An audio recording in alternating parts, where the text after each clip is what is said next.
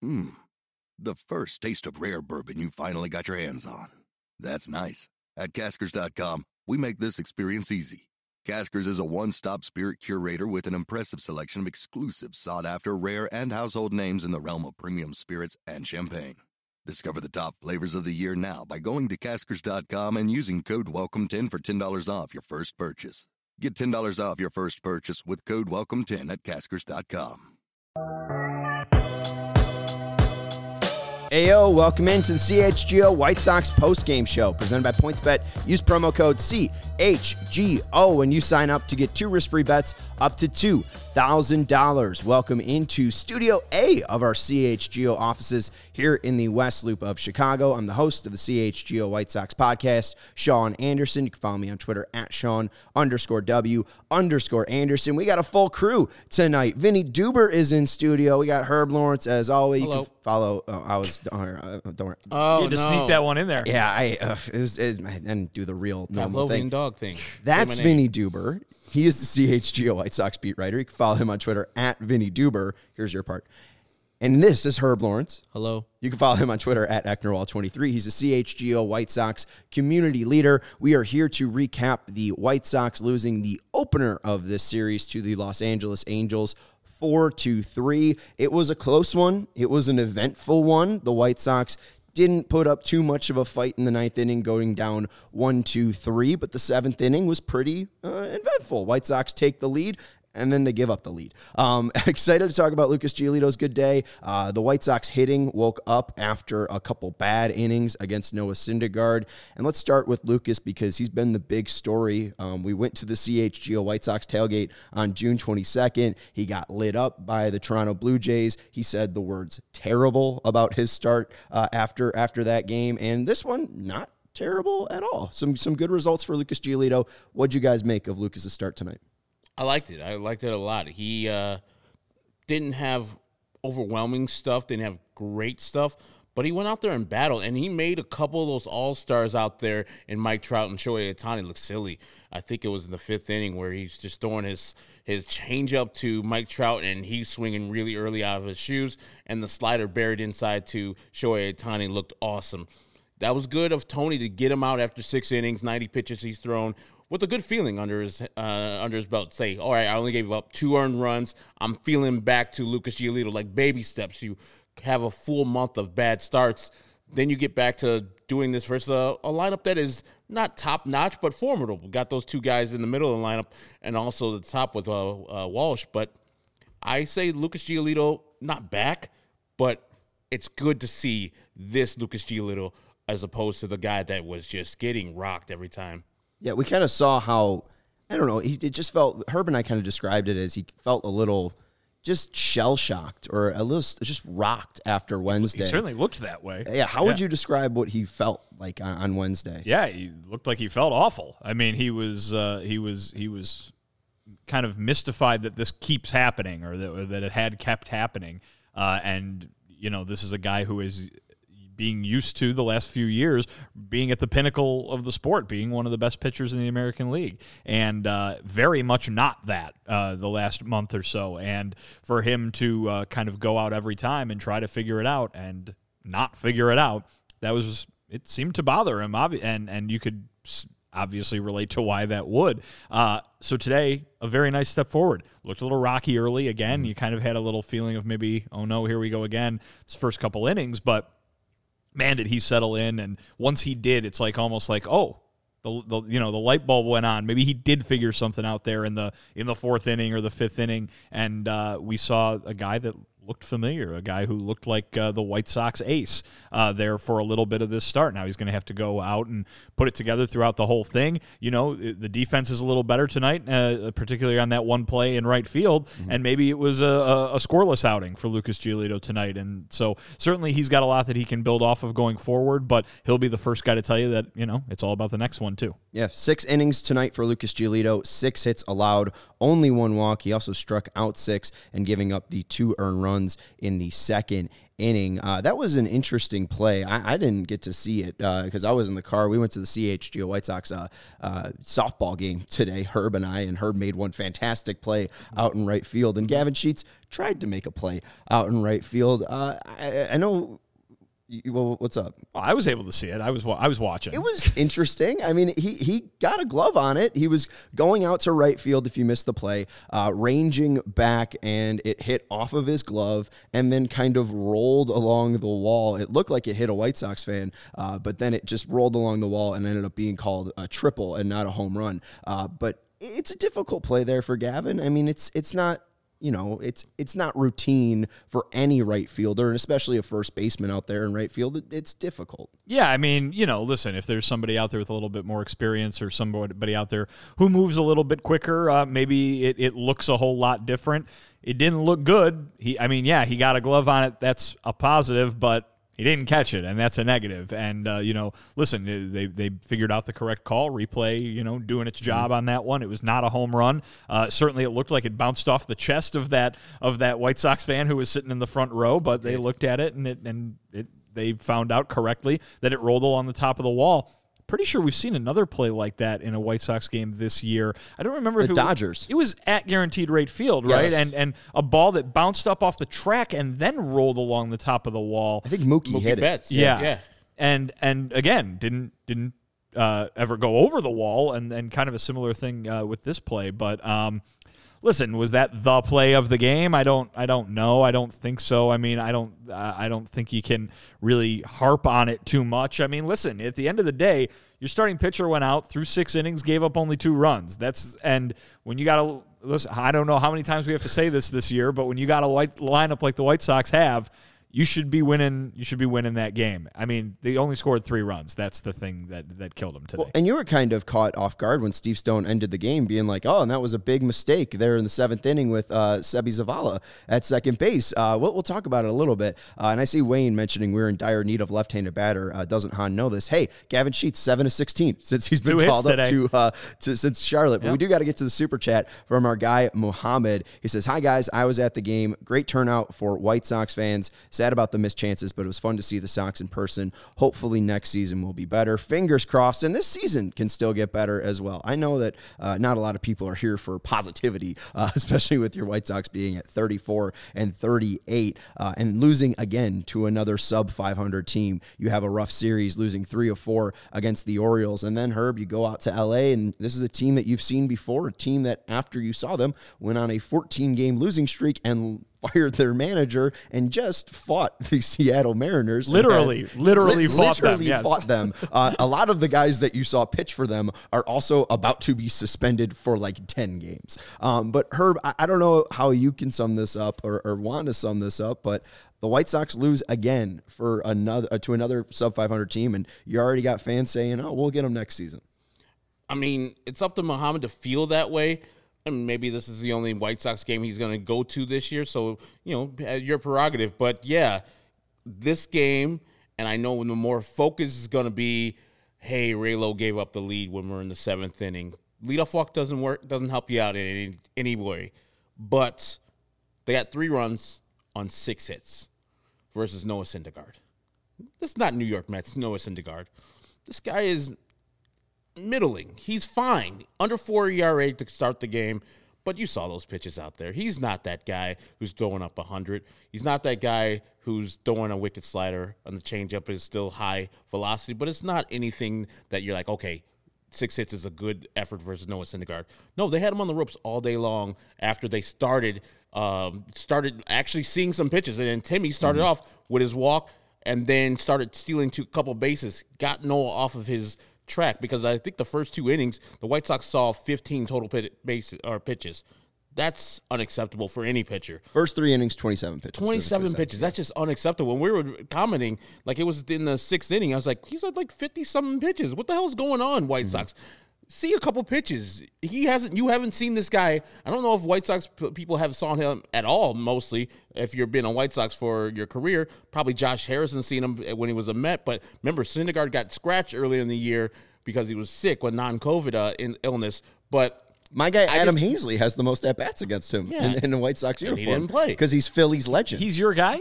Oh, always. Yeah. So you don't like Jose Abreu, but your guy is Adam Hazley. Adam Hazley, All right. my guy. Sign up for that. But we're back to not hitting again versus mediocre pitchers. This cannot sustain. And they don't even say their pitcher for tomorrow. And I guarantee we've probably never heard of him, even if it's Mike Lorenzen, who last time he faced him, remember, that was the comeback in the 9th inning where they got 5 runs off of him and Raisel Iglesias. We need to hit. When you get Lucas Giolito right, you need to win that game. You only give up 2 runs. You need to win that game. 6 hits is unacceptable. This is on the offense. Absolutely. And you mentioned, too, I mean, that 4th inning was kind of when things started cracking for Thor. Tim gets on base. He stole second easily. He stole third easily. Almost tried to steal home as well. But you go and see Andrew Vaughn get a slider on 0-2, literally in the middle of the zone, high, and it was a kind of a cement mixer. Wasn't great. And swung and missed at that one. He goes down, and then you got upset at Robert swinging on TA stealing third. He almost ruined a great jump by TA there, and then, Abreu, bad luck. I think he hit it like 100 miles per hour and lined out. But the White Sox still, in the 5th inning, ended up getting to Thor. It's the offense, but I don't know if we can harp on, the offense is the problem. The offense is the problem too much because I think, last 14 games, they're still averaging around 7 runs.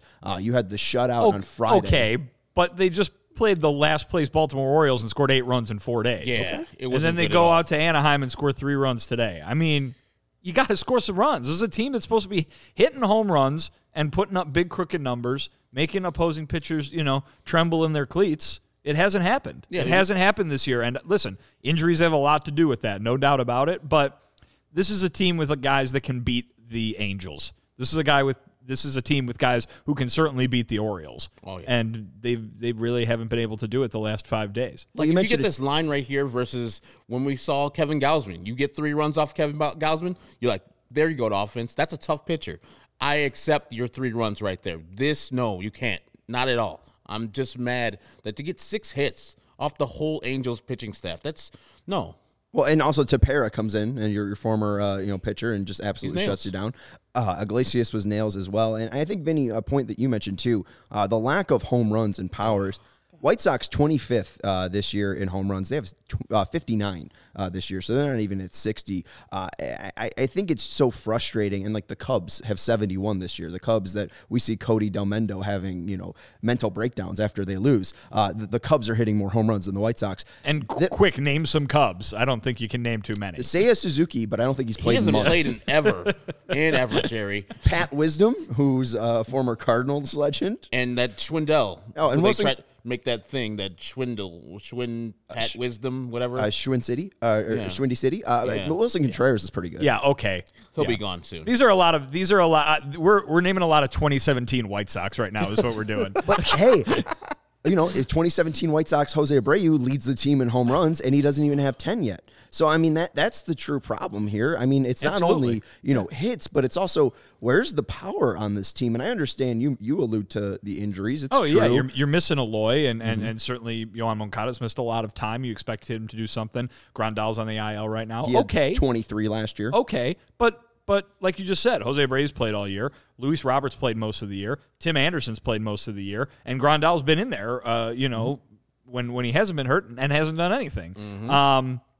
Even Andrew Vaughn, who has been terrific for them, doesn't deserve really any of the blame for what has happened offensively.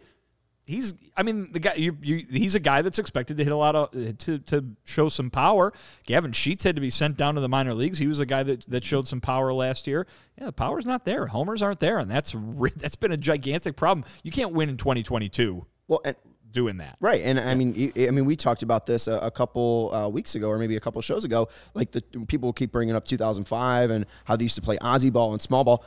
They were 5th in the major leagues. They were one of 5 teams that had 200-plus home runs that year. It's also 17 years ago. Yeah. Yeah. But, I mean, still, like, it's always been true that once you hit home runs, you're going to win more games. I mean, that's always been the thing. And it's frustrating not seeing this from the White Sox. We saw it so much in 2020. I mean, it was literally, top 3 team in home runs this year or that year. And it's just shocking to see them fall from grace. Because it's all the same guys. Yeah, it's all the same guys, and the injuries are present, but I don't know. I mean, it's at this point, it's an excuse, right? To say the injuries are what's holding them at 25th in the major leagues.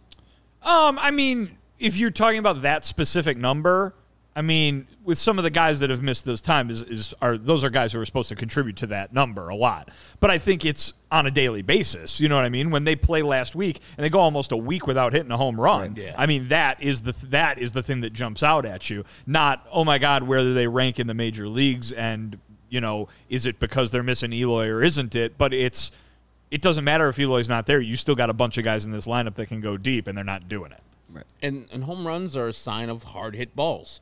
So you're not getting balls squared up versus these pitchers who we see all the time. We did the show the other day. Those Orioles pitchers are not good. They were leaving balls hanging in the zone all day long, and the White Sox were not punishing them except for the Gavin Sheets home run, which you saw yesterday. They gave the White Sox a 2-0 lead. Today, a couple more hanging curve balls or fastballs up in the zone where 95, elevated and hittable. They didn't do anything versus him except for driving into his gaps. Good. Awesome.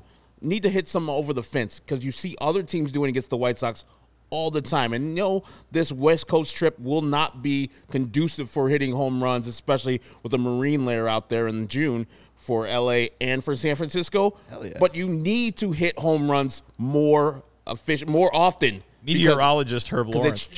I spent 1 year in San Diego. So. Can you explain the marine layer effect on baseballs? I don't know exactly, but in the morning, they call it May gray or June gloom in Southern California.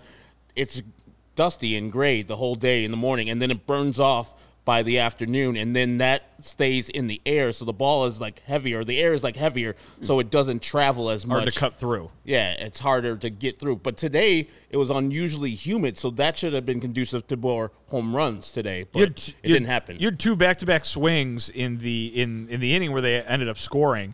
You had Luis Robert, who looked like he drilled a ball to left center. Fantastic catch there, but again, I off the bat it looked like that was going to go a lot further. Yes, and Jose Abreu followed him up with a ball that did go all the way to the warning track. But again, he also looked like he tattooed. Those pitches looked like they were hung. I mean, those are balls that back in 2020 you would expect it to go a long way over the fence. In the ninth inning, you get the Jose Abreu crack to center field in a different ballpark, in a different area of that ballpark.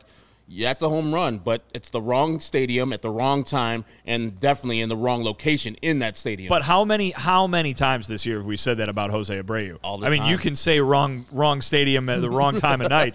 It seems like it's been the wrong year for Jose Abreu. You brought him up, as the guy who led the team in home runs so many years in a row. It seems like he should have at least twice as many as he has now, if not 3 times as many as he has now. But why doesn't he? You know what I mean? It's just right. He's hitting the ball to the track. He's hitting the ball to the wall.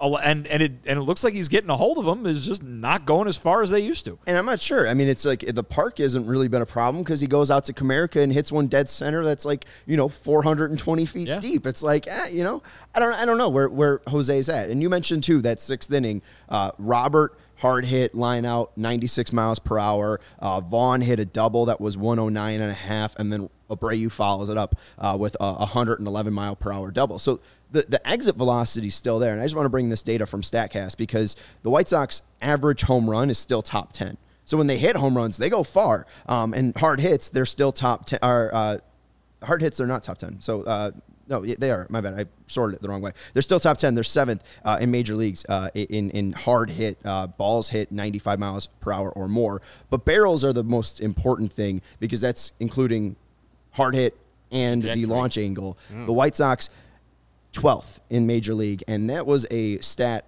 especially early on in April and May when they are, having 17 hard hits versus Tristan McKenzie in that part of that 9-game losing game streak. They're still around with the Yankees in barrels per plate appearances. So they have fallen off since April and May in getting those barrels, those important stats to make sure that home runs are happening more and more often, or you're getting those solid quality contacts that create home runs. The White Sox have just been getting worse quality contact, since May. And I see somebody in the comments talking about, they got the dead balls out there, but it's not affecting the Yankees. 30-plus home runs for Judge, 20 home runs now for Anthony Rizzo.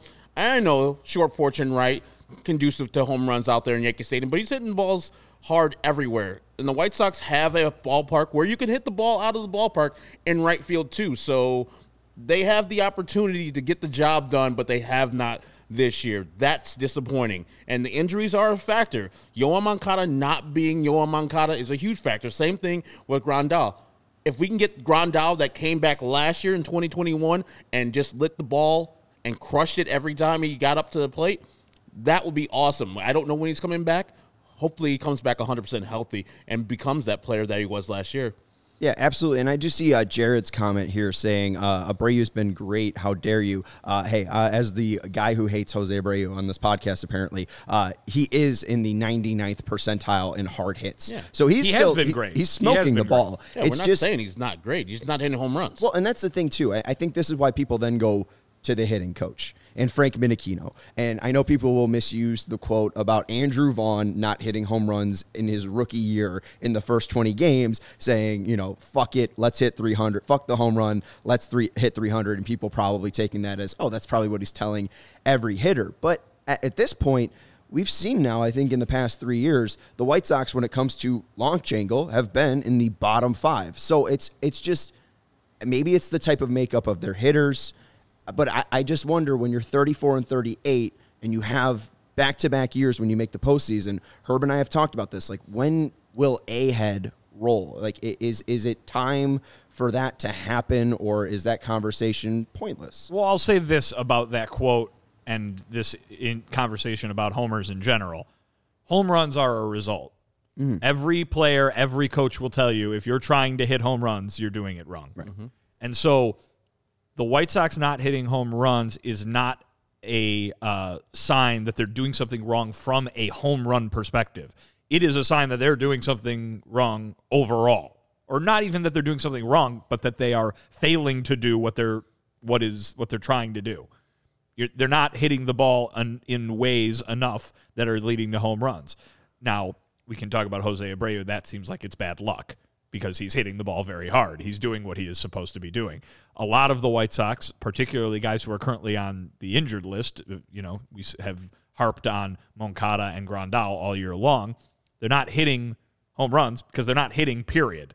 And, we can talk about the poor stretches that Luis Robert has gone through and bring up the same points. And we can talk about the poor stretches that Eloy Jimenez, before he was hurt, was going through, and it can be the same thing. So, there's nothing wrong with not hitting home runs if you are getting a bunch of hits. But the White Sox have not done that on a very consistent basis this season. They haven't scored runs, which is a result of them not hitting very well. It's not that they're not doing the one thing that would lead them to win games. They're not doing anything, and that's the problem. Right, and even too, even away from contact and stuff like that, they still have the worst walk rate in baseball. And something too, JJ mentions they've become contact hitters, and that's the big concern with me, is Noah Syndergaard. He's lost, the true Thor velocity. He's not that same pitcher, but what he's been able to do is refine himself to more of a pitcher, hit more of those spots, make sure that those balls are in the correct spots to make weak contact. And that's how you get through 3 innings in 27 pitches. That's how you have Brady Singer have a fantastic outing, Daniel Lynch have a fantastic outing. Because if you can hit your locations versus this White Sox team, you're going to have a good day. I mean, maybe you don't, but for the large part, that is what we've seen consistently with the White Sox. Is as long as you're locating on the outside or on the inside, you're probably going to be able to hurt them with then sliders low and outside away in the zone. So it is frustrating, and I think too, like, they've become contact hitters, but Thor just had 7 strikeouts in this game as well. So they need to start walking more. They need to at least try to put the ball in the air more. And I know it's more of like you said, hitting home runs is a result and not a process, but maybe the process of trying to hit more fly balls could come to fruition, but it just seems like something we've been talking about for the past couple years and it not actually coming to true fruition for the White Sox. Want to remind you the best way to support CHGO is to download the PointsBet app and use code CHGO when you sign up. If you do that right now, you get 2 risk-free bets up to $2,000. But that's not it. If you make a $50 or more first-time deposit, you'll receive a free CHGO membership, which unlocks all of our web content, and you'll even get a free shirt of your choice from a CHGO locker. That's $2,000 in free bets, a free CHGO membership, and a free t-shirt from a CHGO locker, all for making more than a $50 first-time deposit at PointsBet. If you have any questions, you can email pointsbet@allchgo.com, and we will help you out. PointsBet's your home for live in-play betting, and it just got even better. If you see an edge in the game you're watching, if your favorite team is primed for a comeback, don't just watch the game, bet along with it live. There's more live betting, more live markets, and faster live cash outs with PointsBet. You can download the PointsBet app right now and use promo code CHGO when you sign up. So what are you waiting for? It's time to elevate your live betting game. Once the game starts, don't just bet. Live your bet life with PointsBet. Gambling problem, call 1-800-GAMBLER. And our next product is Owen. And guys, been moving. Kind of talked a little bit about the process on the show. And something I did today was stupid. I didn't have breakfast this morning. And I went real dumb. Back down south. I had to move all these boxes. I filled up my car. I had my car seat pulled all the way up to the front. Had the passenger one all the way pulled up to the front. Full car, full of boxes. And I was like, man, I just put in a lot of work. And you know what I put into my body? Because there's not a lot in my fridge. I still had some Owen left around. It was only what I needed in that moment, and it was exactly what helped me through that move. It was cold, it was delicious, it was refreshing, and it's 100% plant-based protein shake that gives you nutrition that works as hard as you do. All of their products are free of artificial ingredients, allergen-friendly, no gluten or dairy, and they're easily digestible. I put in a ton of work moving today, and Owen refilled me. It was fantastic, and I first heard about it from Chicago Bears quarterback Justin Fields. I felt like I worked out like Justin Fields, so I made sure to treat my body like Justin Fields does. He follows a plant-based diet. I did today for about one snack. Owen and CHGO have partnered to give you an awesome offer. You can get 20% off your first purchase at liveowen.com. That's LIVEOYW or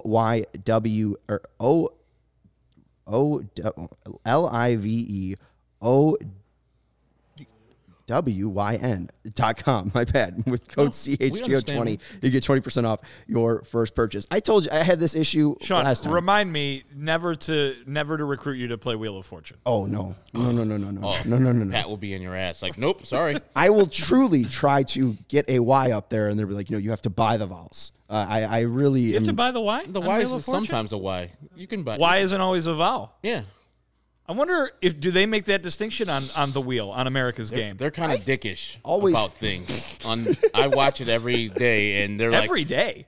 We love Wheel of Fortune. You watch Wheel of Fortune every day? I'm 43. I'm old. It's time. You get. My grandparents watch it every day in their 70s. You eat supper at 6:30. You watch Wheel of Fortune. And you have tapioca pudding while you eat dessert. And you watch Pat and Vanna. And then everybody gets the $39,000 at the end. And they always choose the third fucking category for the final wheel. Always. Sorry. Owen's pissed right now. They're like, what the fuck is this? Wheel talk? We were done. Bullshit. We already gave him the promo code. The CHGO20 to get 20% That was off the the end. first order. He read the last line, and he really couldn't get through it. So Yeah, I really couldn't discern between a W and a Y. And these guys are talking about breakfast being not good. I know Steven's a guy like that. He doesn't like breakfast either. I love breakfast. No? I just eat it during lunchtime. Right. I like breakfast, but I never. You're not eat waking breakfast. up and going out to a place and eating some delicious eggs. I find it difficult to eat in the first 3 hours that I'm awake.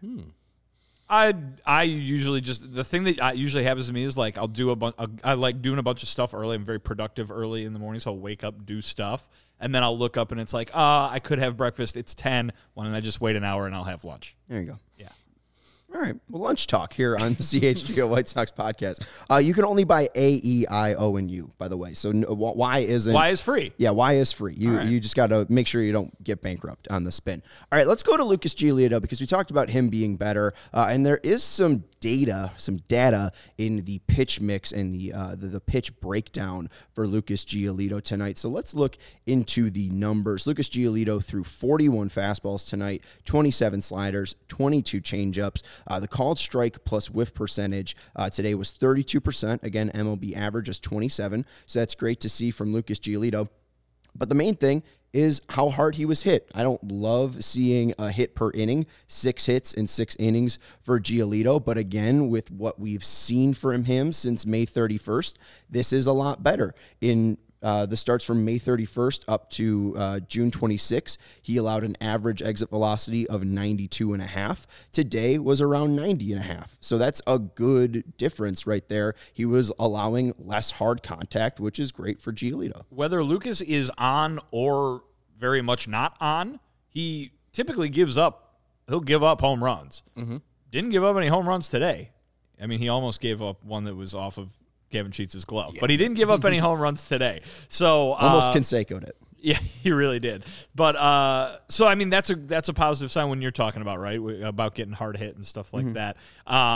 Listen, I think so often these guys don't care about the results; they care about the execution of the pitches and all of that. But certainly those things go hand in hand sometimes. And I think for Lucas, especially with the skid that he's been on, to be able to point to a game where he did his job, I think that's a big positive for him and something that's going to lift him up and drive him forward. And you said it earlier, Vinny. He, at points in this game, looked like old Lucas. The changeup was electric. We saw the 55% swings and misses for Lucas on the changeup. That's good. Having that back in his arsenal today and looking like the changeup of old and having people swing wildly over that changeup is a good result for him to have. And we talked about it yesterday.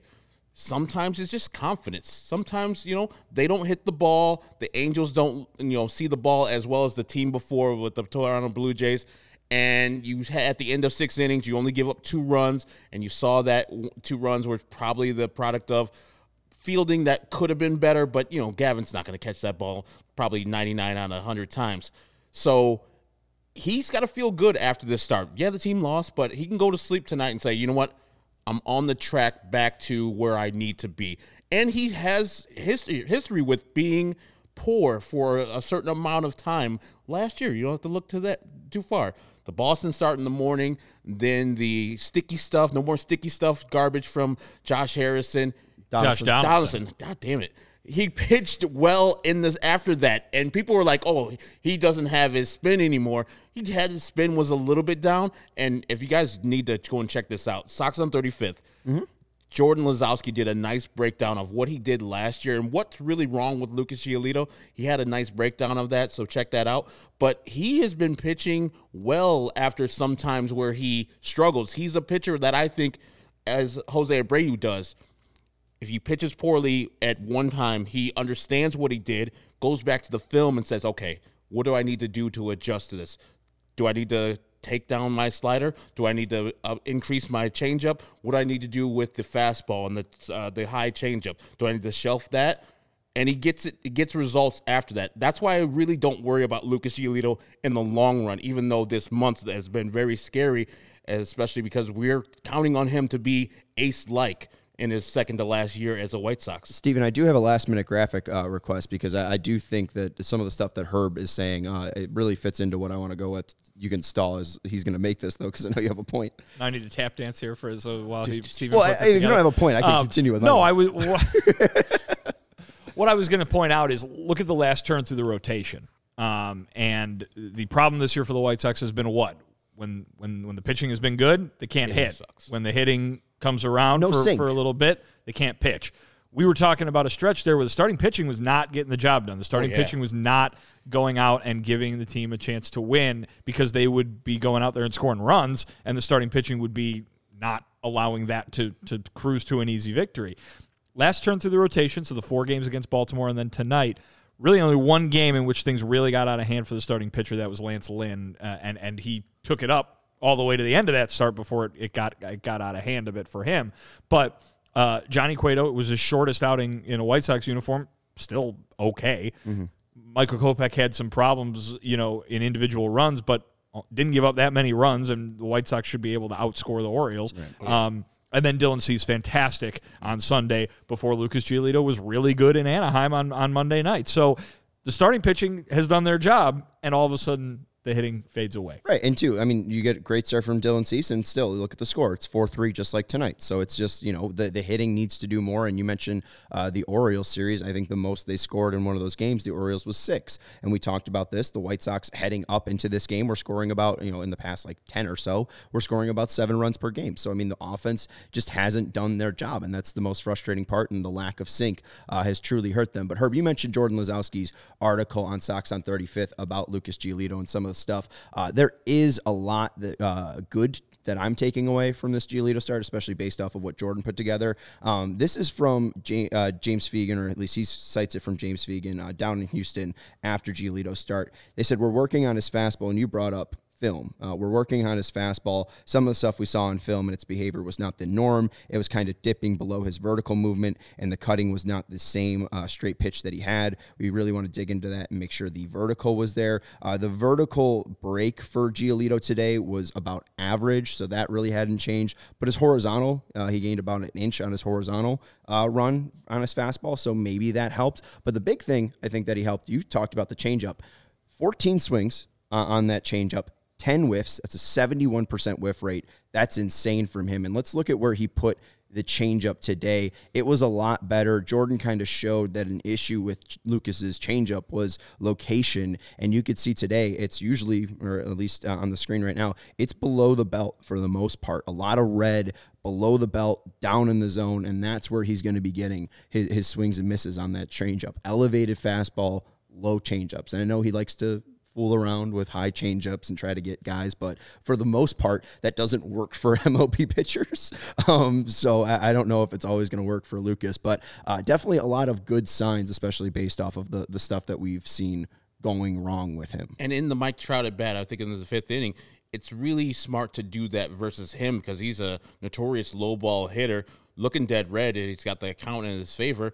Lucas throws an outside changeup, swings right over that, and then he throws an inside changeup, 81 miles per hour, and gets Mike to look stupid. So, yes, he is learning from his mistakes, learning from how he failed in the past and saying, okay, I don't need to be that. I don't need to continue on that. And I think it was probably cathartic for him to speak to the media after. I like a pitcher that is self-aware.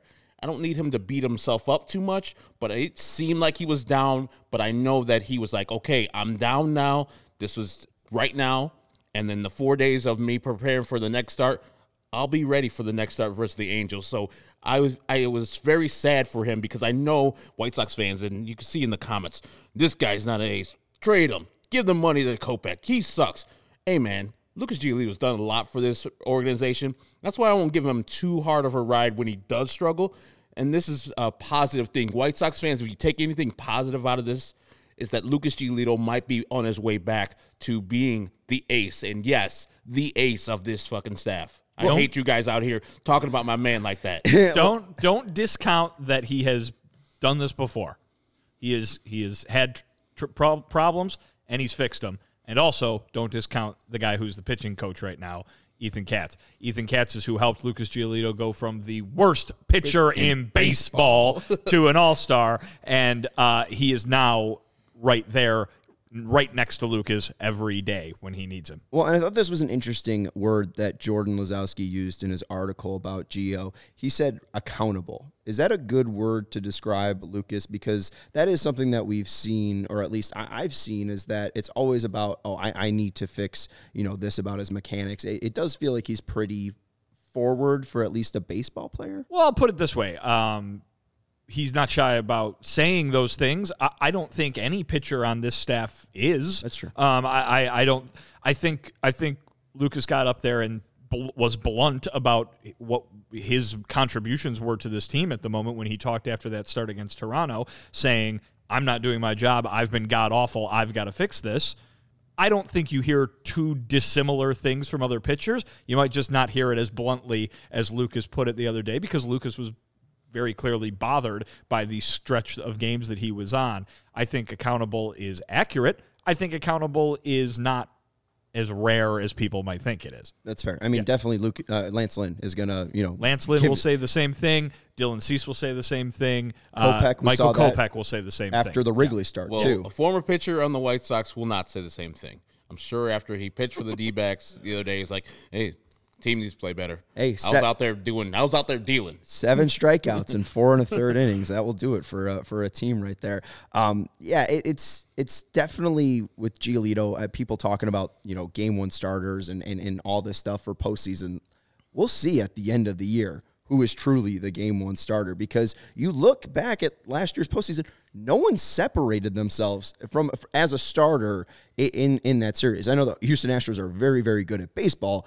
I'll give them that credit, but even Lance Lynn earned it throughout that season. Lucas was probably the game 1 starter before that year, but Lance pitched his ass off. I'll say 2 things. Number one, it's very much about who's hot in September, right? I mean, and who's hot on maybe even an even smaller window than that, because here's the thing.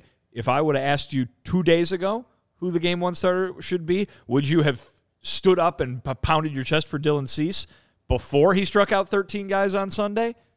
Maybe. I would have probably said Kopech before then. I would have said Johnny Cueto. Right, and yeah, right, Johnny Cueto. You're not. I mean, again, it's like Davis Martin. It's like you're gonna go with the hottest arm right now. It's very, very possible, and I don't think anybody would be surprised if Lance Lynn is not the 5th best starting pitcher on the team come August, September, or even late July. And then I think the other thing you have to look at too is experience. I mean, it is very clear these guys have been talking about it for 2 years now, the effect that stage can have. And when I look at that White Sox rotation right now, who do I go ahead and pick from an experience standpoint? At least lately, obviously Johnny Cueto has won a World Series, but I think you got to go with Lucas Giolito for that start that he made in Oakland. Goddamn right. And I think I would say Lucas was probably the best starting pitcher in that Houston series last year too. Obviously, that was a very low bar to clear, but there's something to be said about getting up for those big games and being able to pitch in those big moments. He has shown it in the last couple of years in the postseason, at least in that Oakland game, and then compared to his teammates in that Houston series last year. Well, it's funny too. You mentioned experience, like Dylan Cease, the guy that I would say right now 2 2/3 in his postseason career. That's not a lot of experience. Kopech just became a starter, so he definitely doesn't have any postseason experience. But as a he starter. might be on absolute fire at the end of September and make it no question, right? I mean, Kopech doesn't have the experience, so I mean, you got to weigh a lot of different things. That's the guy too. Right. Cease as well. Cease has this white whale potential, but Michael Kopech, if that's fastball's playing, he might be the best pitcher on the staff, experience or no experience. They call it a good problem to have, right? Yes. If you have these many guys to choose from. Right now, the White Sox could use some more wins to get in a playoff position before they start talking about who's going to start game 1 of a playoff. And that's the thing that you hold out hope for, because they have these guys who can dominate a playoff series if they get into it. That's why I hold out hope that these guys start hitting for these ultimate great pitchers, because if you get into a playoff series versus any of these teams, I'll give the White Sox a fair chance to win that series because of the starting pitching. But they got to score more than 3 runs a game. Please score some runs, guys. And they got to play better defense, and they got to be better at base running. There's a lot to clean up with this White Sox team. Base running today was tough. Yeah, our guy Dave Barista saying, how about a guy that can go 7 innings? That would be a game changer. And if you want to start your game with a competitive edge, Strava CBD coffee is a game changer. Bit of a walk there, Sean. Bit of a walk. Thousands of people. Hey, I'm doing an ad read. Helped thousands of people to improve their overall wellness and quality of life. Strava delivers delicious, fresh roasted coffee, specialty coffee infused with organic, broad-spectrum CBD. CBD from hemp doesn't make you high or hungry, but it does offer real benefits that can help you feel alert and focused without the jitters. It can help you live your day more balanced with less anxiety and fewer aches and pain.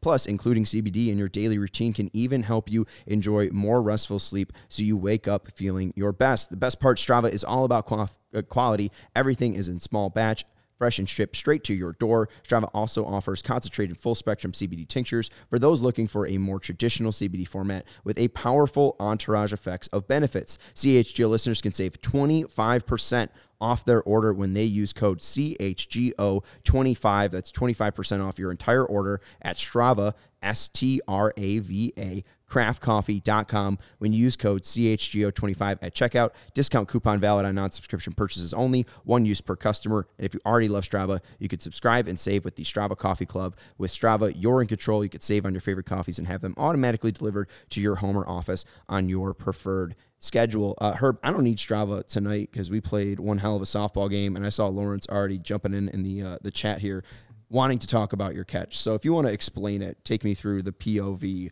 and just a brief moment here. What was the moment when Shane Reardon hit a liner at you in right field at Mozart Park tonight? And what was it like to absolutely make the play of the year in that media? I don't know if it was all that, but it was a low liner, and I was like, I don't want this ball to go past me, so I'm just going to put my hands out there. I knew once I hit the ground, I'm going to be hurting for a certain amount of time because I got like a pinched nerve in my back and my neck, and so I was like, all right, this is going to be hurting.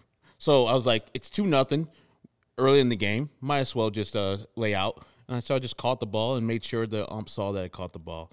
It was all right. Herb, you're underselling it. The contortionist act that you pulled off there was incredible. To scoop your body underneath the ball and then somehow squeak your arm up to show the umpire you had the ball. It was remarkable. It's like the best thing I can ever do, and I'll never be able to do that again. And I'll never be able to replicate that, and probably tomorrow my left arm will be dead.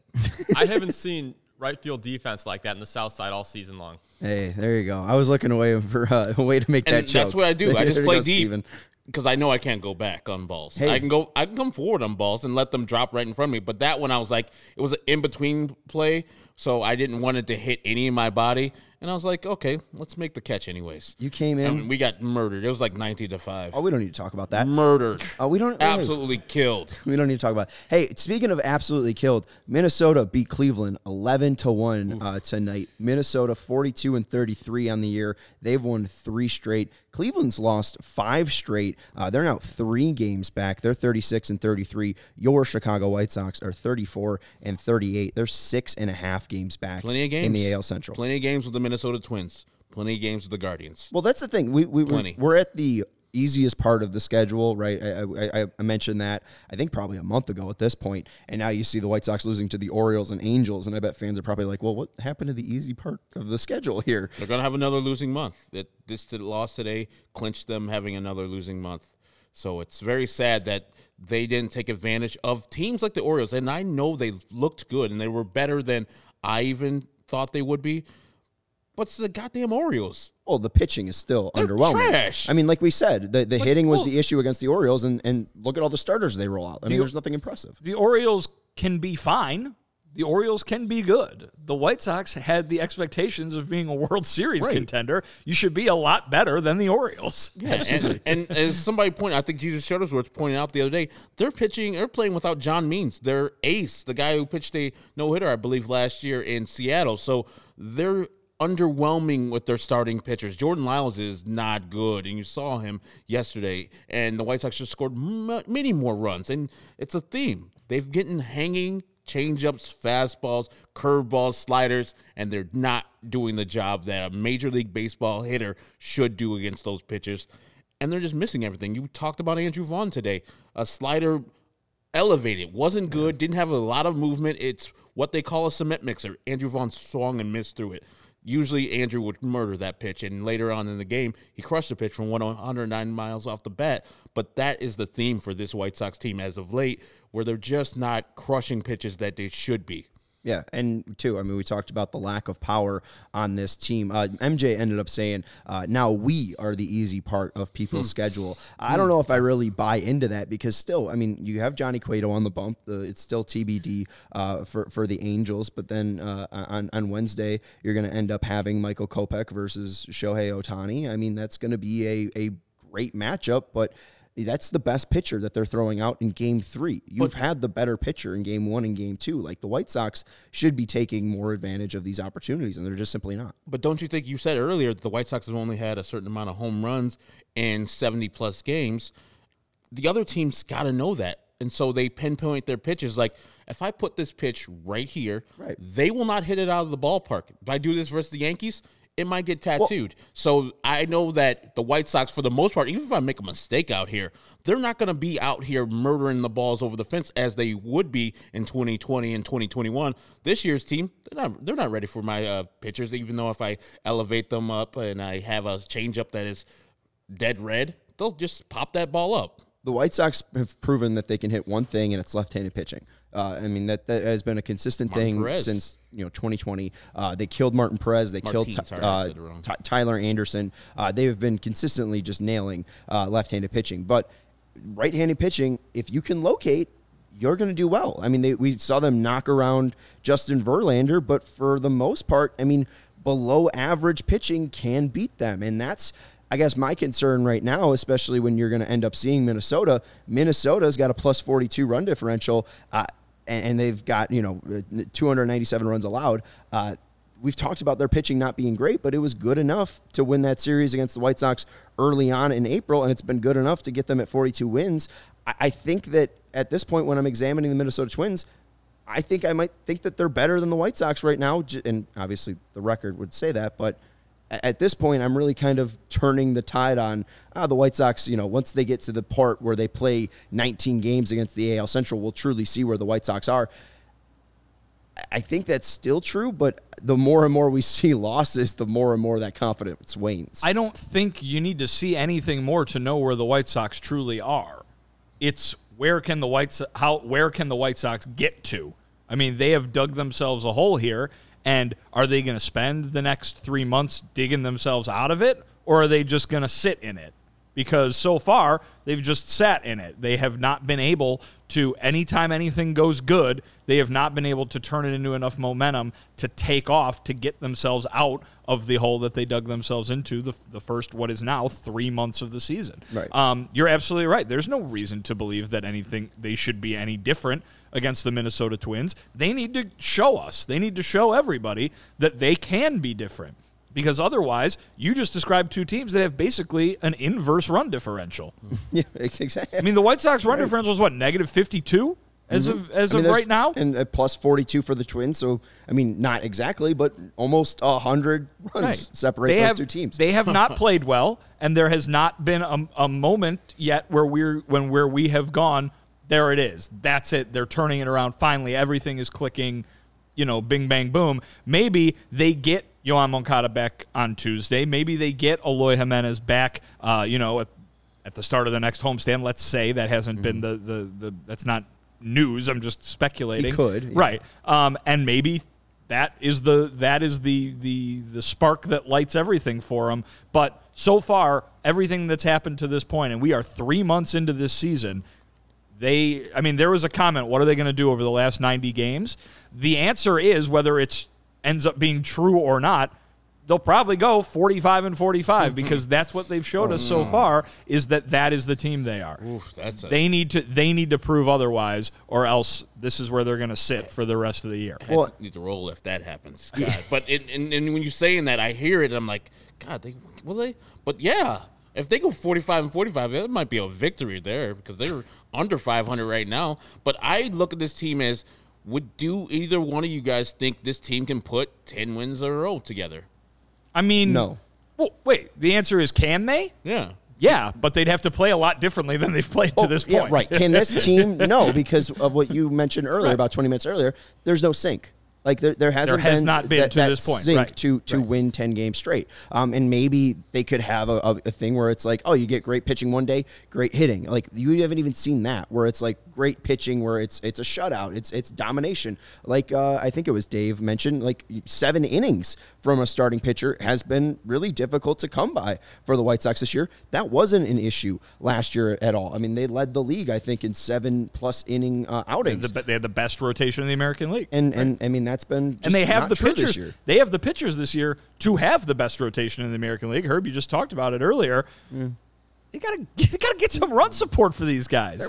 They're missing one guy, but Carlos Rodon. Stop it. But my point being is that they have 5 guys that could produce the best rotation in the American League. I agree with that. And damn straight. they can't turn that. I mean, they have a lineup that, when healthy, could produce the best lineup in the American League. excluding the Yankees, who are out of this world right now. But my point being, they have the talent to do that. They haven't done it. Well, and they're not doing it. You mentioned experience, too, with the pitching. I mean, even looking at the hitting, I mean, like, that's part of the reason why the Yankees are this juggernaut right now. Because I know people wanted to fire Aaron Boone because it's the Yankees, it's New York, it's all about winning, 27 titles. They'll never let you, I think it's 28 at this point. Oh, 27, you got it right. 27 titles, most in any American franchise sport, whatever. They've gone to the playoffs 5 straight years.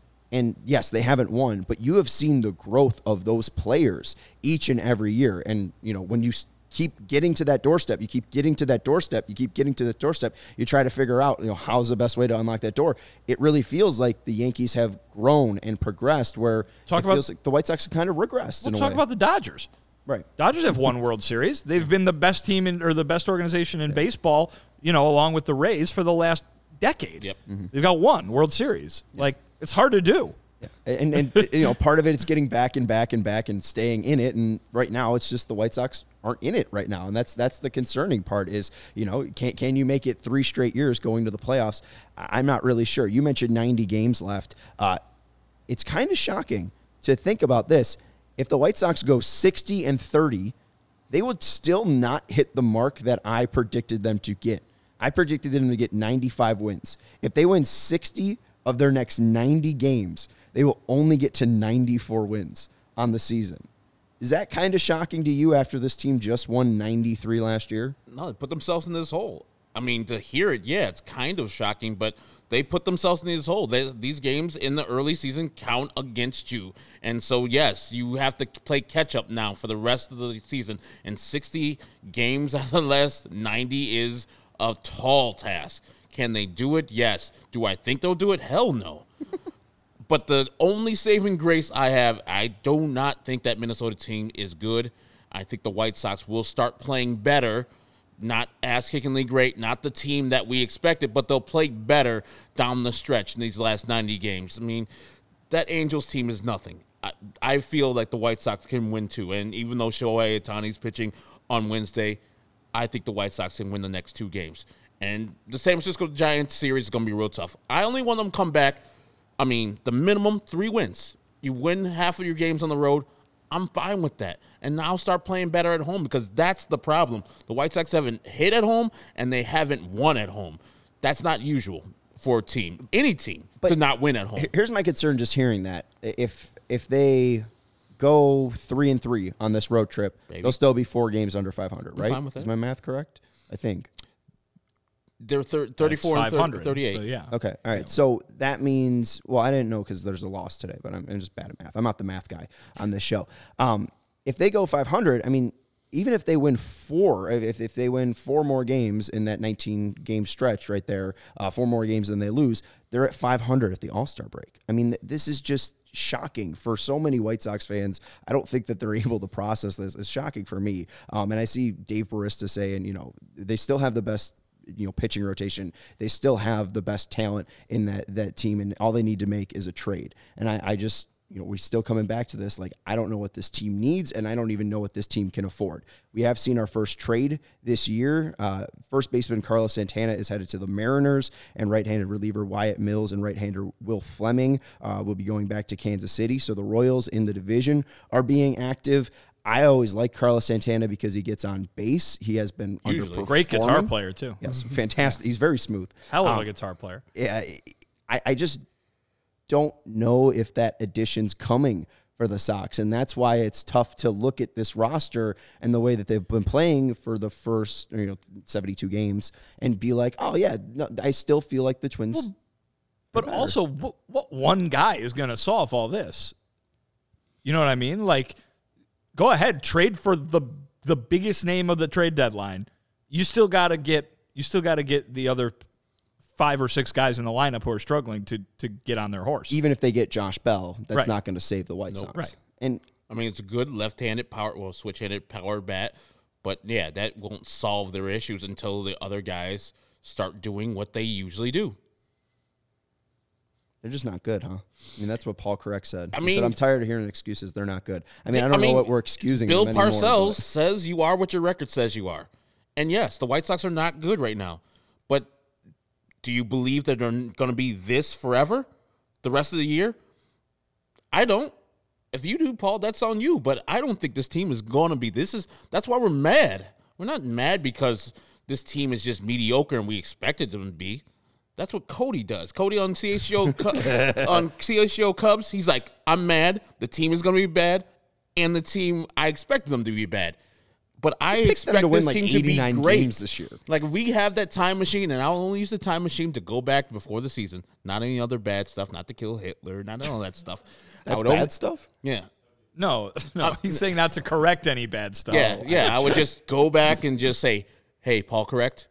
Do you think this White Sox team is going to be good this year? And you would say, yeah, they're going to win the AL Central. And I'll say, okay, let's go back to the future when you say they're average. And they're better than this. We all know that. And this, I don't know if this is... And I love you, Paul. I'm trying to make the connection. Like, last year, we saw the moves made at the trade deadline for Cesar Hernandez, for Craig Kimbrell. They didn't work out. But in the moment, like you were saying, White Sox fans loved the move. They upgraded the bullpen. They got Craig Kimbrell, who had a .24 ERA, and they went out and got Cesar Hernandez, who was legitimately, at that point, a good second baseman. Had 18 homers for Cleveland. And it just didn't work out. And then he's like, what's baseball? When he got he hit that home run for the Cubs, like, I'm done, guys. Thanks. I'm done. But, yeah, those are great moves by Rick Hahn, and people who get on Rick Hahn about those specific moves are wrong. It's process over results. Craig Kimbrell was the best reliever in baseball at that time. And then he came to the Chicago White Sox and forgot how to pitch. So right now, for the 34 and 38 White Sox, what's wrong with the process? I guess that's what I'm trying to... Well, the offseason wasn't great, but also the players are not performing.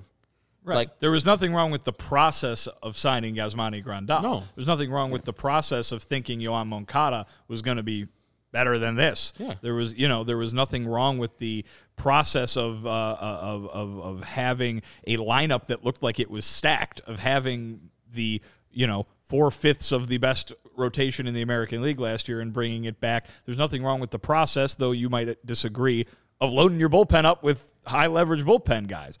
And yet, here they are at under 500. Yeah, I disagree with the process just on the bullpen. Because also, too, I mean, like, we predicted the bullpen usage. I mean, we could predict what Tony's going to roll out, at this point. And I just feel like the White Sox, part of it is just developmental. I think that's where the process is wrong, because we're asking what's wrong with Luis Robert. We're asking what's wrong with the bullpen. I feel like if they're able to create a little bit more arms. I mean, they're so proud of their pitch lab. If they were able to create more arms and get more Davis Martin stories and possibly Jimmy Lambert stories and stuff like that, then maybe I would have more confidence in this team and more confidence in that process. But I don't know if they're able to truly have that self-scouting and be like, all right, guys, this is how you get out of it. This is how we change these the bad results that we're getting from this process and turning them into good results. I don't know if the results are going to change right now because, again, I'm questioning the process. You also don't know if the results are going to change right now because you've seen 3 months of results. Mm-hmm. That's true. Right. And I mean, you can have either opinion, right? You can have all the confidence in the world that these guys are going to start being themselves, or you can be pessimistic and say, there's no way they're digging themselves out of this hole. Until they do something that isn't what they've done for the last 3 months, you can't expect anything else than what has happened for the last 3 months. Absolutely. We'll see if something changes tomorrow. Johnny Cueto's been great this season, so we'll see if he continues to be great against the Angels tomorrow. Not sure who the pitchers for the Angels will be, but we'll let you know at 8 p.m. because we will have a live pregame. No pregame today on Monday, but we will have a pregame tomorrow, 8 p.m. Vinny will be there, Herb will be there, I will be there. We got one more final thing, an update on the All-Star votes. I do want to give congratulations to Chicago White Sox fans because they did get out and vote after I berated them for not voting for Andrew Vaughn. He wasn't in the top 10 in the first update. He is in the top 10 now. Vaughn's in the top 10 for DH. He is 10th, so still progress needs to be made for Andrew Vaughn. Let's at least get him up to the top 5. And then to go around the diamond as well, Grandal is 10th in American League voting for catchers. Abreu is 7th for American League first baseman. There is no one in the top 10 for second base All-Star voting for the White Sox. No one in the top 10 for third base for White Sox All-Star voting. No one in the top 20 for outfield voting as well. But Tim Anderson is the star of the White Sox, and everyone knows that. Tim Anderson is the in the best position, is in pole position to get a All-Star a nod. He is currently second behind Xander Bogaerts in All-Star voting at shortstop. If we're kind of predicting, I mean, we are almost in July. Anderson will likely be an All-Star. Correct. Dylan Cease. Correct. Anyone else you want to stand on the table for? I'm going to stand on the table for Michael Kopech. I know the record's not great. It's got a sub-3 ERA. Ask the Yankees. Ask the Yankees if he's an all-star. And they will say, hell yes, that's an all-star. And Jose Abreu, for the most part, is not going to make the all-star team, but because the results are not there, but he's on the 99% hard hit.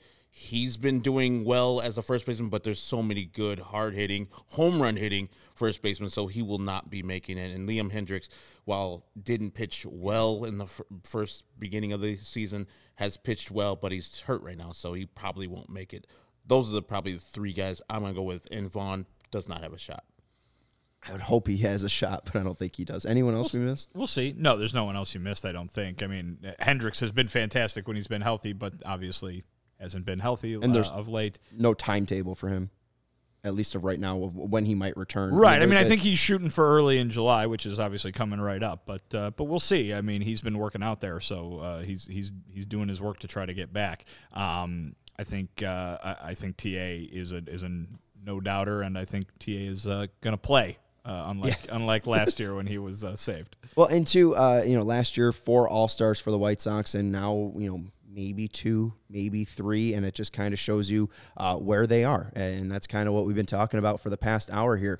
34 and 38, it's disappointing, but it's also been what we've been seeing for the past 3 months from this team. We will see you tomorrow, 8 p.m. pregame live show. Vinny will be here, Herb will be here, I will be here, and we'll have a live post-game show after the final out is made in that one. Hopefully the White Sox can get their 35th win. You can follow Vinny Duber on Twitter at Vinny Duber. You can follow Herb Lawrence on Twitter at Ecknerwall23. I'm Sean Anderson. You can follow me on Twitter at Sean_W_Anderson. You can follow the show on Twitter at CHGO_White Sox. And shout out to Stephen Nicholas for his great producing tonight. That's going to do it for the CHGO White Sox podcast. We'll talk to you tomorrow. I guess today is already tomorrow. We'll talk to you later tonight, and then we'll talk to you on Wednesday. But that's going to do it for the CHGO White Sox podcast. Thank you to Fleetwood Mac for their 1979 album Tusk, and go White Sox.